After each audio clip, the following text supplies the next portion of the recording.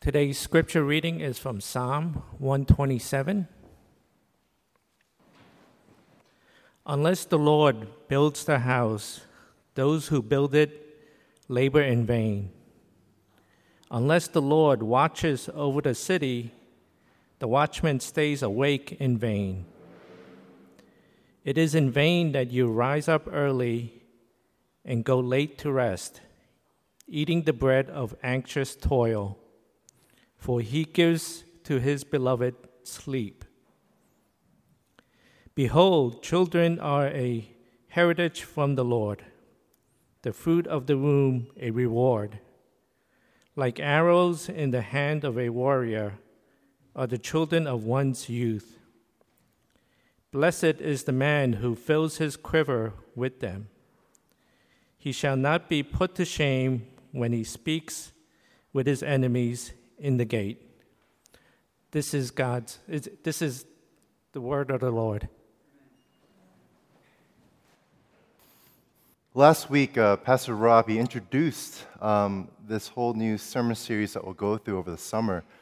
And it's the songs of our lives, the Psalms. And so we'll take select Psalms over the next couple of months, and we'll be able to see how praiseworthy God really is in our lives, in every aspect. So today will be just the first Psalm that we'll kind of delve into. They're not in any particular order necessarily, but as we read from Psalm 127. So, especially this past week, I don't know if it was especially this past week or lately, I feel like my kids wonder, and my wife asked me, why do you work so hard?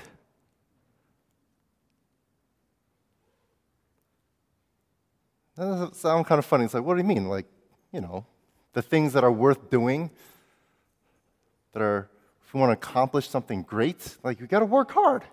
It takes time. It takes effort. We've got to work hard.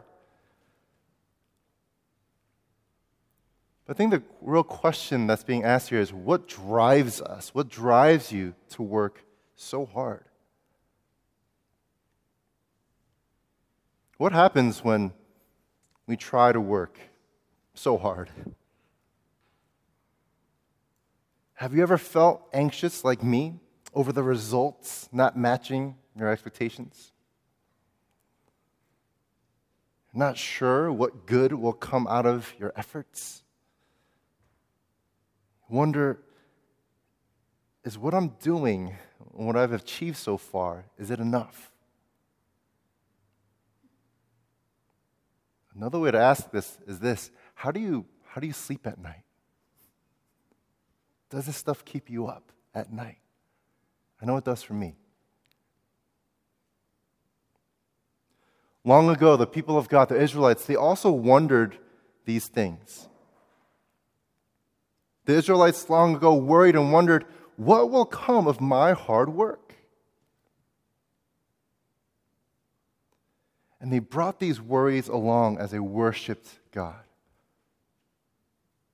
If you look at the title of the Psalm, Psalm 127, if you look in your Bibles, there's a little subscript, there's a little note, and it'll be up on the screen. It says, A Song of Ascents of Solomon. So that already tells us a couple of things. One, Solomon is the one who wrote this psalm, King Solomon, and it's a song of ascents. A song of ascents, what that is there's a list of 15 psalms in the Bible, Psalm 120 to Psalm 134. And the Psalm of Ascents, they were these songs that the Israelites sang as they would literally ascend up the hill. Okay, so you can imagine this. They're literally ascending up the hill. After a long season of harvesting and plowing and sowing and doing commerce and trade and work, during these holy festivals throughout the year, they would actually ascend together up the hill on Jerusalem towards the temple. And as they're ascending up the hill to meet with God and worship Him at the temple, they would sing these songs to kind of prepare their hearts for worship. So that's what a song of ascent is. And so imagine with me, like, here's the people, they're ascending up the hill, they're singing this song after a long season of just working hard and sowing and reaping, building a home, raising children, And as they ascend, they sing this song. And they're declaring that the success of building a house, of building a city, securing a city, is dependent on God. So since this is a song that the people of God sang, and it's short enough, why don't we read this together? Can we read this all together? It'll be up on the screen. Verse 1. Let's just read verse 1 all together, starting from unless. Let's go ahead and read that. Ready? Unless the Lord builds the house, those who build it labor in vain. Unless the Lord watches over the city, the watchman stays awake in vain. So that's the mentality. They're singing this to each other. It's like, remember, it's not just up to us. Unless the Lord builds it, those who build it labor in vain. Now, the word house, the house, it can mean a couple of different things here. One, it means literally a house and a home that we live in. The house and home that we build and live in. I don't know about you, but for me, I'm not a homeowner yet. It seems like kind of seemingly out of reach for our family. It's like, I don't think we could own a home anytime soon. It costs a lot, especially recently. Maybe like years ago it was a little more affordable. Right now, oh my goodness. Right? I don't know if anyone has been recently looking for homes to buy or to sell or just to kind of redo, but just even the upkeep if you own a home. Oh my goodness.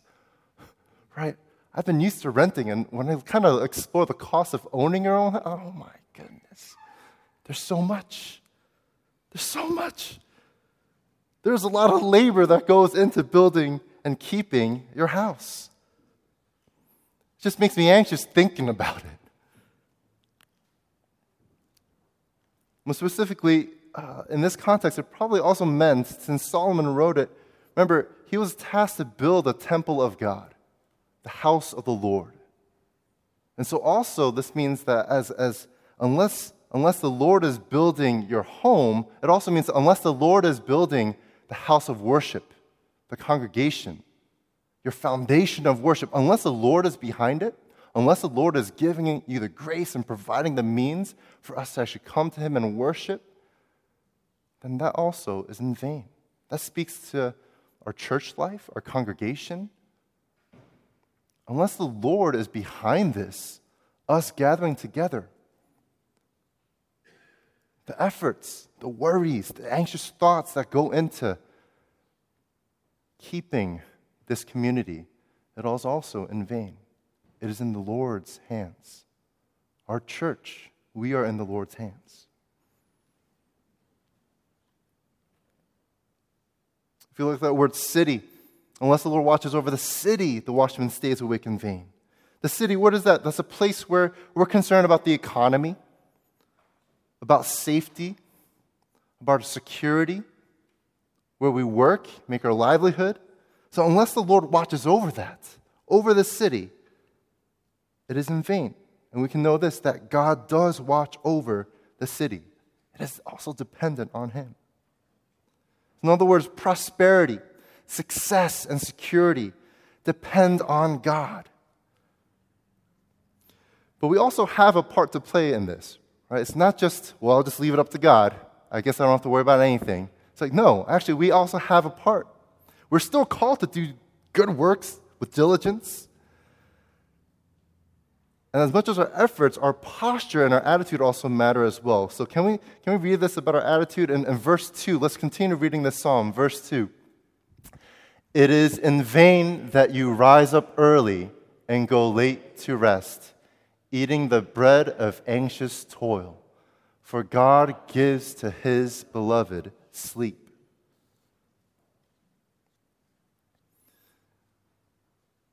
I love how that's worded, the bread of anxious toil. So literally, the way this is worded in kind of the original language, it's kind of repeated. It's in vain that you rise up early. It's in vain that you go late to rest. It's in vain that you eat the bread of anxious toil. Does anyone already feel that way? Early to rise, late to rest, always toiling and working. The bread of anxious toil, the reason why it's kind of worded like that is toil. When we see that word toil, we think just labor and hard work. Now, throughout Scripture, we see that diligent, hard work is needed and it's good. It is a virtue. God calls us to work diligently and hard. That's a good thing. But in this context, what toil actually means is that strenuous labor, the painful, exhausting labor. And this word is always used in a negative way. It's not like, gotta toil hard. It's like, oh, the toil, you know? Have you ever gone to your coworkers or just gone home and just like, you might not use this word, but it's the toil, right? You have no idea. It's like, you toil too? Wait until you hear about my toil, right? And it's just this image of eating the bread of anxious toil. There's a difference, I think, between working hard and diligently and then being anxiously toiling. Just anxiously toiling. Have you ever just worked so hard, not just work hard, but just been anxious about the work and all these questions and just feeling insecure about if it matters, that even the food you eat, no matter how much you love food, it's just anxious eating. It's just anxious toil. It's just the bread of anxious toil. All right. It is a relentless work from sunup to sundown. Relentless. You know how it's relentless? If you have friends or family nearby and they poke you, they ask you, why do you work? Why are you like that? Why do you work so hard? I think you need to relax. Don't tell me to relax. And that's how you know we're eating from the bread of anxious toil. It is a relentless toil, and this kind of anxious toil, it proves deceptive and it's useless. So even the results of working hard will be unsuccessful when done in anxiety. Here, the beginning of this psalm, the first half that we just read and sang, is we're reminded that all that we have, all that we've been working so hard for, the very city that we live in, our homes, our families, the main things that occupy our minds day in and day out, they're not just up to us and our own efforts, but they're in the Lord's hands. They're in the Lord's hands. See, it's easy to assume, isn't it? In whatever work that we're doing, either paid or unpaid, it's easy to assume that, you know what, I'm on my own, and it's all up to me. Have you ever felt like that? Right? It's oh man, I've got to get this done. It's up to me. I've got to do it. If I don't do it, then it's going to make or break this. And it's just, we pile it on ourselves. And on one hand, it can be maybe a good self-reliance, we kind of want to have some measure of that. But that could easily, when done anxiously, when just done in a way that's just completely dependent on ourselves, it leads to arrogance. It leads to frantically trying to secure more and more for ourselves, even when probably there's enough. We look to our left and right. It's hard not to compare, to keep up. And that kind of mindset, it causes great anxiety, doesn't it? When we really think and believe, it's up to me. Because I think we really know deep down inside that we don't have as much control over the outcomes of our hard work as we would hope.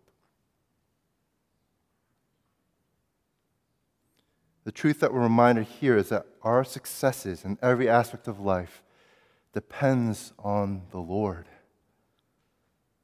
It is God who builds the foundations of a home.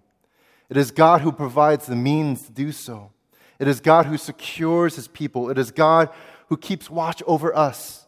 He keeps us. It is God who establishes the work of our hands. Look what Moses wrote in another psalm, Psalm 90. He says this, "Let the favor of the Lord our God be upon us," meaning it's really God's grace. And we need His favor. We're dependent on Him. and establish the work of our hands upon us. Yes, Lord, establish the work of our hands. Meaning, God, I'm going to work hard, but really I'm looking to you to make the work of my hands actually matter, make an impact, make a difference. I don't know about you, but there have been nights, there have been days where I kind of go to sleep at night and it's like, I'm not sure if what I just did matters. Right? How will it make a difference? Sometimes I don't know if you've ever experienced this too, sometimes I kind of waste my time working on some things, and in the end it's like, why did I work on that? No one's going to see this. It's like, maybe it won't really matter. And it's this cry to God. Even Moses, it's like, man, he's praying, Lord, we look to you. We're looking for your favor. It's really going to be by your grace. And won't you establish the work of our hands? Because in the end, I can't control the outcome. I could put in that effort, but I can't control and determine and guarantee that outcome. So, Lord, I trust in you. So when we do wonder, is this hard work really making a difference? Could I have done more? And we're just eating away at the bread of anxious toil. The good news is this, that instead of eating the bread of anxious toil, the Lord, through Jesus, he invites us to take more of a true heavenly bread. Remember, Jesus, he says in John chapter 6, I am the bread of life. Whoever comes to me shall not hunger, and whoever believes in me shall never thirst. The Lord is pointing to himself. It's like, there is something greater than this bread of anxious toil. There's a heavenly bread that you have to look, you must look to the Lord. And this heavenly bread is not by our own imagination, it's not by our own effort, but this bread is a gift from the Lord for our good.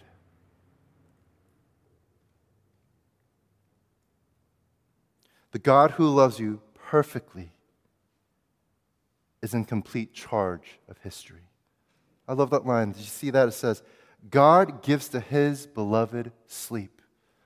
It's like when we're working so hard, waking up early, and the first thing that's on your mind is like, what do I have to do for the day? I'm kind of anxious, I'm kind of already worried, and then you're going late to rest, and eating that bread of anxious toil. Remember, because God gives to his beloved sleep.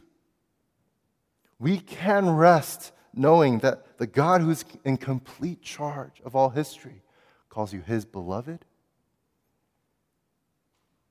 And you can rest now, guilt-free, knowing that the one who is in charge loves you completely and keeps you secure. Can you turn to someone around you and say, you can rest now? Right? Just turn to the neighbor next to you and just remind each other, you can rest now.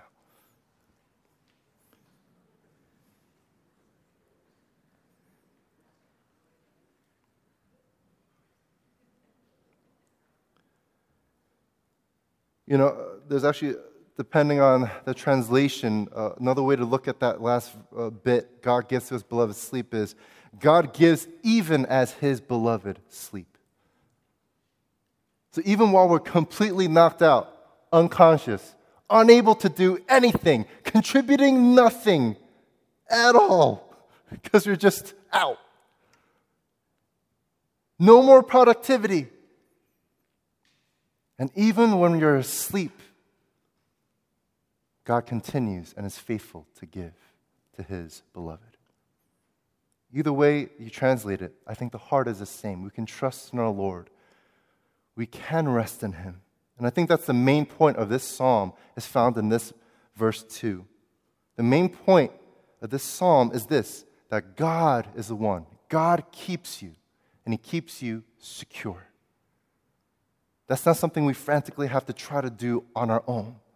It's not just up to us, but it is God who keeps you secure so you can rest and trust in him. Now, I think there's a practical reason why many of us work so hard to build the city, to build a home, to build up society at our jobs. And it's what? It's for our families, for the ones we love. God keeps you secure, and God keeps your family secure as well.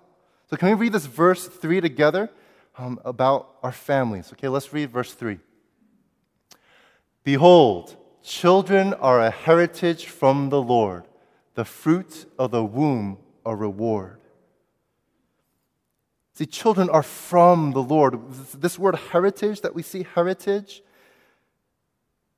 in the biblical language, this heritage, also kind of inheritance, it typically, when it's used in the Bible, it refers to the land. Remember the promised land of Canaan that the Lord promised to the nation of Israel? So the idea is, although the land belongs to God, He apportions it to His people. He gives it out and He appoints it to His people so that their future is secure. So in the same way, the children are a heritage from the Lord, right? The Lord is giving the children to the parent, to the family. He's apportioning it out, the children, thereby securing their future. And that's the idea. So we're reminded that our children are a gift from God. Our children belong to the Lord. They're a reward, a precious treasure. Our children they're not a mistake. Oh, we didn't plan for it. Doesn't matter. It's from the Lord. The children are not just a burden. Our children are not just an expense, right? As parents, as young parents of kids, usually we kind of get the half-joking questions, are you guys done yet? And then usually it kind of devolves into, I don't know if you've ever, I'm guilty of saying this to you, it's like, yeah, but kids are so expensive, No, just me? All right, cool. But our kids are not just an expense. I think we know that, but that's not our belief. But I think that's more of our anxiety speaking. Does it make sense? It's like, I don't know if I could provide enough. Our kids are not objects to be controlled to our liking. Our children are from God, which implies that, remember, our children are created in God's image. Not our image, not your image, God's image. They might look like you. They might act like you. Pick up your habits. But they're made in God's image. You need to remember that. So as these pilgrims are kind of walking up, they're preparing to worship God. Just imagine, just after a long, hard season, at the end of a school year, and now it's summer, and there's camps to worry about, and all the schedule is different now, and it's like, you're just walking up this hill, and you're like, my children are from you, God. It's not about me and what I can do and control or not do, but Lord, they're from you. They're a reward, a precious heritage. And what we see is that not only are parents to receive children as gifts from the Lord and raise them according to His ways, but children also benefit the family. Children are how God keeps you secure. So let's read this last two verses together, just of Psalm 127, verse 4 and 5. Ready? Like arrows in the hand of a warrior are the children of one's youth. Blessed is the man who fills his quiver with them. He shall not be put to shame when he speaks with his enemies in the gate. We see an image here of children being compared to arrows. So the arrows in the hands of a warrior, right? You see these words? And so it's like, the image is like, all right, that's a defensive tool of warfare. It's like, how are children like arrows? Like my kids have sharp nails and they'll like claw at me, and I know that's when I have to cut their nails. But like, how are they arrows? Like, what does that mean? And I think in verse 5, it kind of gives us more insight. It says, blessed is the man who fills his quiver with them. Some have interpreted that to have just many children, right? And it could mean that, but I don't think that's the main takeaway from this psalm. But blessed is the man who fills his quiver with them, because he shall not be put to shame when he speaks with his enemies in the gate. We have a lot of kids. Children provide a kind of defense and security for the family. How is that so? I think I have to understand what enemies in the gate means, right? The gate. The gate was a public place in the city where commerce and the court was commonly held, right? So in other words, it was just a location where business deals were made and justice was dealt out. So do you remember, there's the book of Ruth in the Bible. Remember how Boaz wants to kind of secure the marriage to Ruth? He goes to the city gates, and then he deals with kind of, I guess, like some kind of distant cousin. And then, they do the weird thing. They exchange like sandals, and, they're like, all right, let's make a deal. I'm going to marry Ruth, and you're going to have a piece of property, or you get to, all right, keep these, great. Right? So there's a business kind of illegal dealing that happened at the city gate. So that's an idea of what happens at the gate. If you remember, Solomon's father, David, had another son, Absalom. And Absalom, he went to the city's gate, and then he sat there making judgment calls, and he kind of gained the influence from the people to kind of do a coup and usurp the throne from his father. So that's what happened at the gate. Commerce and court. But that doesn't mean everything was good and square. That means there were also unfair deals being done at the gate. There was injustice. There was accusations and adversity that happened at the gate.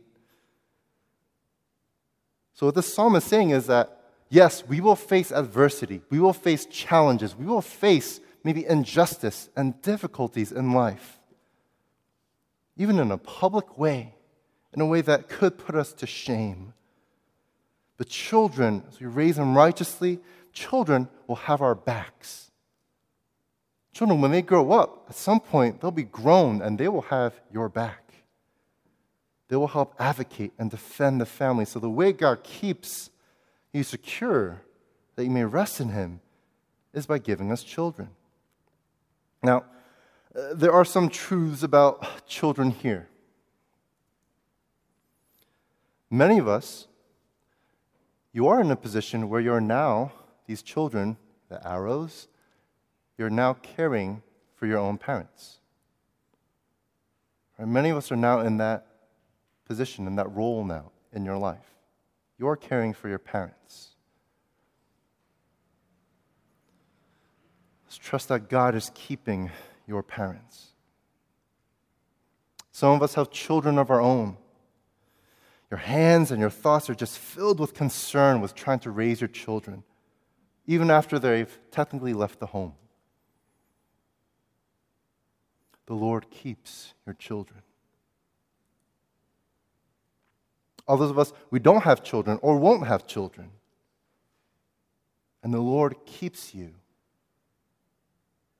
even as you keep others. See, a greater truth is, as we're reading this, I wonder how we're kind of taking this in, just as parents, or actually even before all that. All of us, regardless of relationship status or family background, all of us are children first. We're all children, no matter what. We're someone's child. We belong to somebody. All of us are children first. So all of us are a gift from the Lord, or from the Lord and His image. And we can know that actually, as all of us are children, this notion of family, that God helps secure us by providing us a family, it gets actually expanded. There's a greater kind of application here. See, in the New Testament, we see this idea of family really being expanded and broadened in the church. In this context, in this setting, in the Psalms, when they were singing in the Old Testament times, it really meant, this is my kin, this is my family, this is my clan, this is my tribe. Same last name, same ancestor. That's who we stick with, right? But that idea of family was expanded and broadened in the New Testament church. And this was a crazy idea at the time. Do you remember Jesus? He says this in Mark, and he says, Who is my brother and my sisters? Whoever does the will of God, whoever listens to God and obeys Him, here is my mother, my brother, my sister. Right? He says, anyone who actually obeys the Lord is now like family. And Jesus says that. Later on, Paul teaches the same thing through Timothy to the church. And he teaches that just like you care for your own biological family, so in the church too, consider yourselves as family and take care of one another just like you would your own family. Consider one another your family. He says, encourage an older man as like your father, older woman as your mother, younger men as your brother, younger woman as your daughter, as your sister. In other places, they refer to each other as like son or daughter in Christ. And so this vision of the family is really expanded and includes much more than I think what the Israelites originally were used to. And the point is this, that we're not alone. That is the main way that God keeps us secure. We're not alone because God is with us, and practically, He gives us a family to belong to. Even with our many different family backgrounds and situations, in Christ, we have a spiritual family. That means this church family is a gift from the Lord. In our church, we can be rest assured that you're not alone. You are not alone. God keeps us secure by granting us a spiritual family to belong to journey together with, to go through really challenging times of uncertainty with. We're not alone in any of that. God keeps you secure. As I close, there's a problem with this psalm. There's a problem. You look at the author of Solomon. Solomon was the guy who wrote this psalm to instruct the people of God. And it kind of plays like a wisdom psalm. He was famous for his wisdom. God asked a young Solomon, who would eventually become king, what can I give to you, riches or fame? And Solomon wisely said, wisdom, my Lord. It's like, oh, that was such a wise answer. Here's wisdom, fame, and riches. And so that's how Solomon, that's what he was known for, right? But sadly, the problem here is that Solomon's own life did not really reflect these truths, the very things that he wrote about. Solomon did build and labor to build a house for the Lord, a temple. But through his promiscuity and sexual immorality, he compromised his worship to God. He started to worship other idols and gods later in his life, and he led others astray. The whole nation, in fact. Though he had many concubines and wives, hundreds, we actually only know of one son. There wasn't a quiver full of children in Solomon's life, as far as we know. There's just mention of one son. And even then, that child followed in his father's footsteps and was led astray and did not worship the Lord. So there's a problem here. This is not a good legacy for Solomon. As he's writing these things, these words do not necessarily ring true of him. And I think that may, as we look at Solomon's life, it describes our lives too, doesn't it? We too, despite our best efforts, even as we might try to trust God day to day, we too fall short. We too have given in to temptation and sin and compromised our worship. We too have struggled with integrity and diligence in our work. We too struggle with messy families and home life.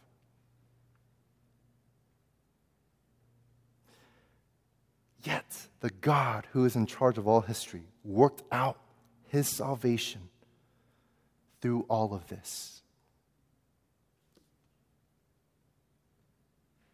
I don't think Solomon even knew or could have foreseen it, but our God was faithful to bring about redemption and salvation in this crazy, mixed up family and nation.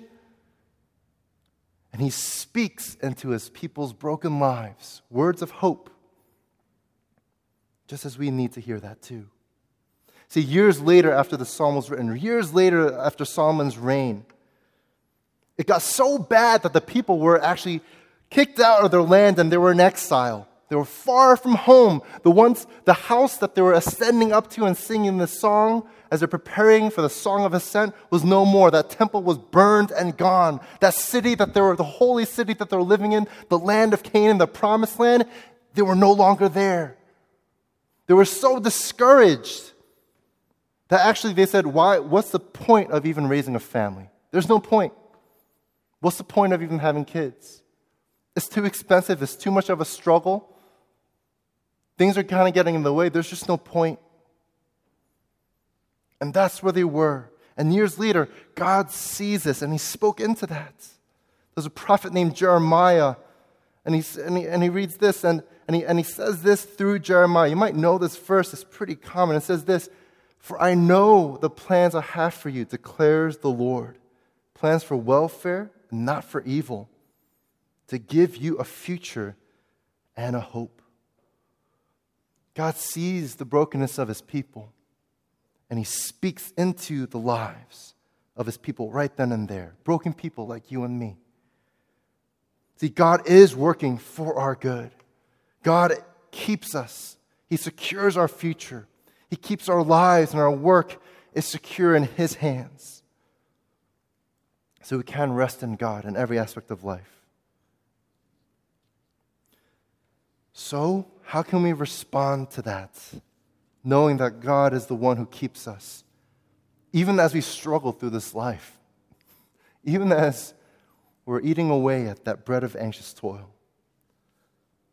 I think one way we can is we can foster an eternal, God-centered perspective. We can foster that. I mean, you got to nurture it regularly. We foster an eternal, God-centered perspective. We're trying to get, instead of an anxiety that says it's all up to me, and even if and when we fall short, we get crushed because, wait a minute, if it was all up to me and it didn't work out, then what?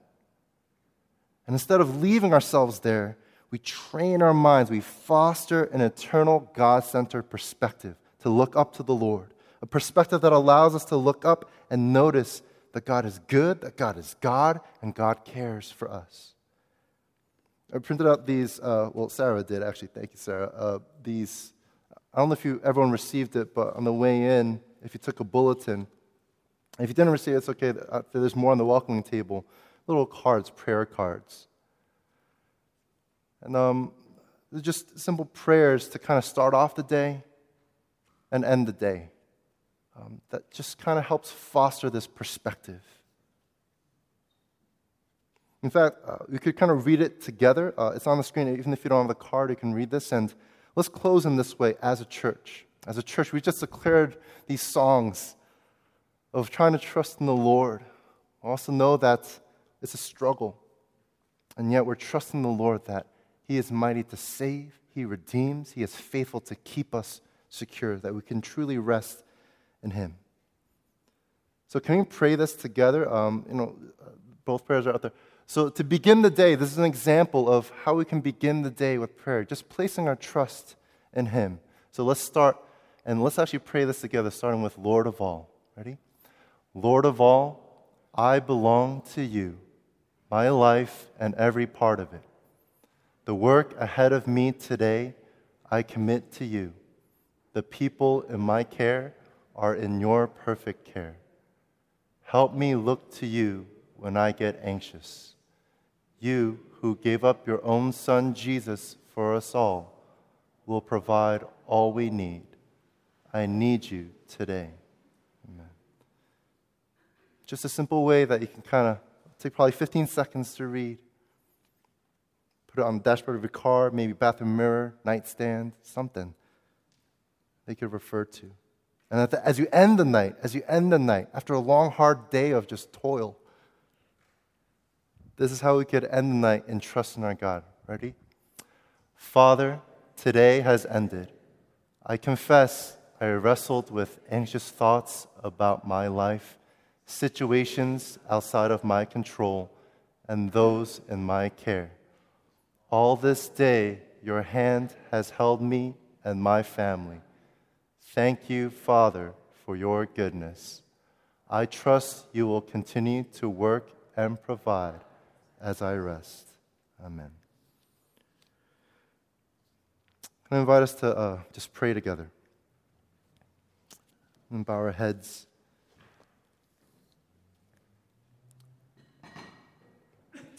Before I close this in prayer, I'm going to invite us just to take a short moment to respond personally. Can we just take a brief moment here and to pray silently to the Lord and think about your own life situation? What might you be anxious about in your work? What are you anxious about in what's happening in our city? What are you anxious about in your home life? What are you losing sleep over?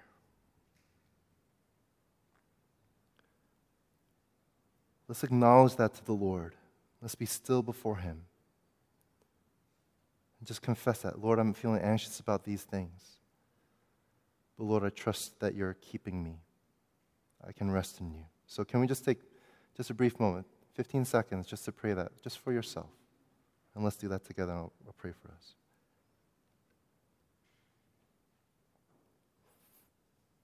Our Father in heaven, you alone are the good and holy God. May your kingdom of goodness and rest and plenty come. Let your perfect will be done here in our present lives on this earth as it is in heaven. Give us today our daily bread, good bread, enough for this day. Forgive us as we forgive our debtors, leading us to make peace in our homes and cities. Lead us not into temptation, but rescue us from evil. We belong to you, Father. Thank you for calling us beloved in Christ. This week ahead, we commit to you. And as you invite us to rest in you, so in you we rest. Amen.